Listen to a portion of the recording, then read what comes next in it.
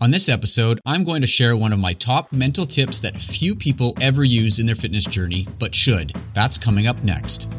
Welcome to Happily Ever Active, where we crack the consistency code with fitness tips on motivation, mindset, and much, much more. Now, here's your host, author of Feel Like It, and the guy with the silent O, Kelly Dell. Hi everyone, what is up? I hope you've had an excellent week filled with cool fitness moments. Why not take a quick moment and think about what, where, and when you're going to plan some you time to do something you really enjoy without any expectations other than to enjoy moving this week. On my end, it was a very crazy week, to put it mildly. On the fitness side of things, this week was dog heavy. I went on a couple of fun runs with my two dogs, Bogey and Tosca, on the snowpacked trails of Ottawa's Greenbelt, and several meandering meditative walks. And I won't lie, I'm starting to dream of the spring melt, but we keep getting hit with snow here in Ottawa, so I hope it's just around the corner. Right now, it doesn't really look like that. I'm just looking forward to getting on the trails without having to navigate some of those treacherous potholes on the single track. Running with the pack always puts me in a good mood, and aside from the times when they've been porcupined on the trails, the joy of being with Bogey and Tosca as they rip around and beat each other up on the trails and go exploring always makes life a little better. Speaking of packs, I got to co-lead a November Project workout this week at the Parliament buildings here in Ottawa. And what I love about November Project is we never take ourselves too seriously. So the workout we designed was animal themed, and it's always uplifting. So last week's episode with Elisa Kurylowicz was very cool. One thing she didn't say in her story, though, was how she missed qualifying for the Olympics in moguls by one place. She missed it by a tenth or a couple tenths of a point, which is the equivalent of an eyelash, a horse whisker. The way she has processed that event has been nothing short of fascinating. And if you haven't listened to it, go back to the last episode and check it out. You won't regret it. Elisa was my guest of honor for the official launch party for my book, Feel Like It, last weekend. Her story is actually in the chapter Lessons from the Loyal. It was great to see her there and about 60 to 70 others over the course of the afternoon. It was just remarkable because we had the biggest snowfall on that date, so March 10th, in Ottawa's history. The streets were sloppy, and it was really heartwarming for my family and I to see such a terrific turnout. A dozen or so even joined for the pre-launch 5K run, which was really sloppy and slushy. So a pretty cool weekend and a great way to push off the book in an official way. So it's not every day that I get to launch a book, and it's a day I won't forget, especially when my 3-year-old decided to do laps around me as I gave my official book talk. So it was just a lot of fun. And thanks to you out there for all the nice comments about the day. It was just pretty cool. And as a shameless plug, Feel Like It is available online nearly everywhere. You can get it through my website at kellydell.com, Amazon. It's on Kindle. There's ebooks. It's just everywhere right now. It's also been cool that it was hot listed on Amazon for the health and fitness category. So a lot of fun things going on with that.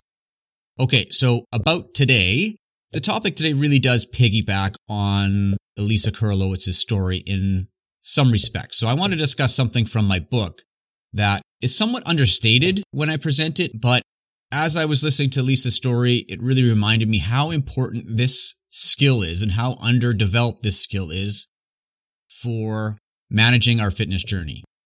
And in the book, it's embedded in the subsection on self-compassion. And maybe it's because I also watched this terrific Netflix series this past week on the most memorable losses in sports history.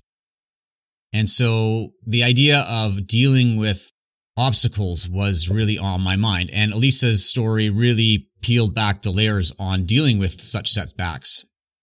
So I felt really compelled to introduce this skill, the skill that I teach that few people even consider. So I'm going to start this episode with a story from my youth. I definitely wasn't as prolific of an athlete as Elisa, not even close, but it's hard to argue that I wasn't as passionate about my sport. And when it came to baseball, I gave every fiber of my being between the age of 7 or 8 to about 23. I was never talented enough to be pro or anything like that, but I had goals like everyone does, and I had dreams as well. And one of them was to make the provincial team. It was a pretty modest goal when I was about 17 years old. I was a pretty good pitcher. I was a pretty good shortstop, one of the better ones for my age and for my region of the province. Like most kids do eventually, my goals for the sport I love to play made me get serious about certain achievements. I really wanted to reach these goals, and the provincial team was definitely one of them. After putting in a long winter of off-season training, even quitting the high school basketball team for a season to do so, I absolutely bombed the spring tryout. I could see other players outperform me right before my eyes, as if it was a slow-motion car wreck. And when my name was on the cut list, meaning that I did not reach one of my goals, I stewed about it. I imploded on the inside. It was the first time I'd ever been cut, basically for anything, never mind in baseball, which was, again, my sport, the thing that I had the most passion for. I remember going over and over what went wrong, relentlessly for weeks, months. Now, this certainly wasn't the Olympics, that's for sure. It's not like Elisa's story, but you couldn't convince me as a 17-year-old that it wasn't gutting. And so this is the segue into today's topic. How much time do you, or do we as a society even, prepare for losing? How much thought do you put into preparing for the possibility that things might not turn out like you planned? How much do you prepare yourself emotionally for the ups and downs? We spend a lot of time talking about realizing our potential and being the best and being our best. But in sport, it's taboo to discuss what if you lose. As if this somehow jinxes things. It's not something you should think about, but if any of you have played sports, any of you have been competitive with your fitness in some fashion, you've likely seen how devastated people can be when they encounter a loss. They fall short of a goal, especially if it's a big one. Well, when I was working mostly in high-performance sport, I ended up talking with a lot of wounded athletes. Not physically wounded, but emotionally, facing emotional setbacks. I saw choke jobs, I saw tears, I saw incredulity. I've seen the obliteration of an identity right before my eyes. Now, that might sound a little extreme, but when you've committed your whole life to a sport, failure can feel catastrophic. So what does this have to do with fitness and your fitness journey? Well, that's the ultimate question, isn't it? So I'm going to argue a lot, because if there's anything we know about a fitness journey, there's obstacles and disappointment abound. And we are very, very hard on ourselves when we fall short of the standards we set for ourselves. So if we take a hiatus, we break out of our routine for a little while because something in your life takes over, we are conditioned in today's fitness culture to feel guilty about that. Okay, so enough with the preamble. What am I getting at? This is my main point this week. You can't expect to react positively to a setback if you don't prepare positively for setbacks. Take a moment and think about the last time you really beat yourself up over something, even beyond your health and fitness. Maybe you let down a friend. Maybe you broke something. Maybe you broke something that wasn't yours. Maybe you paid good money for a fitness program and didn't really do it. Maybe you bought something like a treadmill or an elliptical and haven't really used it. And maybe you're the type of person who moves on easily and can forgive themselves for screwing up. But a lot of people find it hard.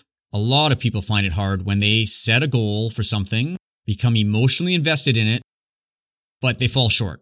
And who wouldn't, right? Now, based on all of that, you might think that the skill this week is self-forgiveness. And you're sort of half right, but I'm going to go one step further. It is made much easier, that is self-forgiveness, if you take the time to do this. And this is the skill. This is the tip. Forgive yourself in advance for slipping up. Don't wait until it happens. Don't wait until you hit that emotional bottom. You can't always predict when you're going to make a mistake, but it's fair to say you can when it comes to being active. You know your past history. You know when things start to fray. So this exercise is really important. Forgive yourself in advance for slipping up. Because in fitness, the desired behavior is pretty clear. To keep showing up and doing physical activity that fits you and your life. But things don't always go to plan, even when you're feeling motivated. Logistics come into play. There's unexpected obstacles like getting sick or getting injured. And it's at these times when we can be grossly unfair to ourselves, feeling guilty about not moving as much. And there's just this lack of self-compassion, even when it's something that lies beyond our control. So take a moment sometime today and say something like this to yourself. It will be okay if I miss a day. It will be okay if I miss a week, even a month. It's okay if I don't achieve my goal on schedule. It's okay if I plateau. It's okay if some days I don't feel like showing up. It happens. But when these things happen, I'll bounce back. When you offer yourself this advanced comfort, notice how different you feel by giving yourself the permission to chill out when something doesn't go quite right. Notice the little boost of relaxation you have about all of it. Notice the effects it has on your body and your mind. And remember, I'm saying all this because I keep the long game in mind. It's not something that today's fitness culture really talks a lot about. And this is really why I decided to even do this podcast in the first place. I think fitness culture is missing a huge, important part of the conversation, longevity. And you're not a robot. Your best intentions will not always be fulfilled. It becomes a lot harder to jump back on the horse when that horse is moving after a slip up. But that's what's happening when you beat yourself up. That horse feels like running away. Is that a good metaphor? I don't know. Today's message is, don't wait till you hit an obstacle before forgiving yourself. Forgive yourself in advance. And that leads me to the question of the week. What is the most common misstep? The one that you can almost predict is likely to come up. What common misstep can you forgive yourself in advance for right now? With that, thanks for joining me again. Please take a moment and rate and review the show. Drop a line in the comments. And you can always follow the show on Instagram at Happily Ever Active Show, or myself personally at kelly.dell, Dell. And as usual, here's to living happily ever active.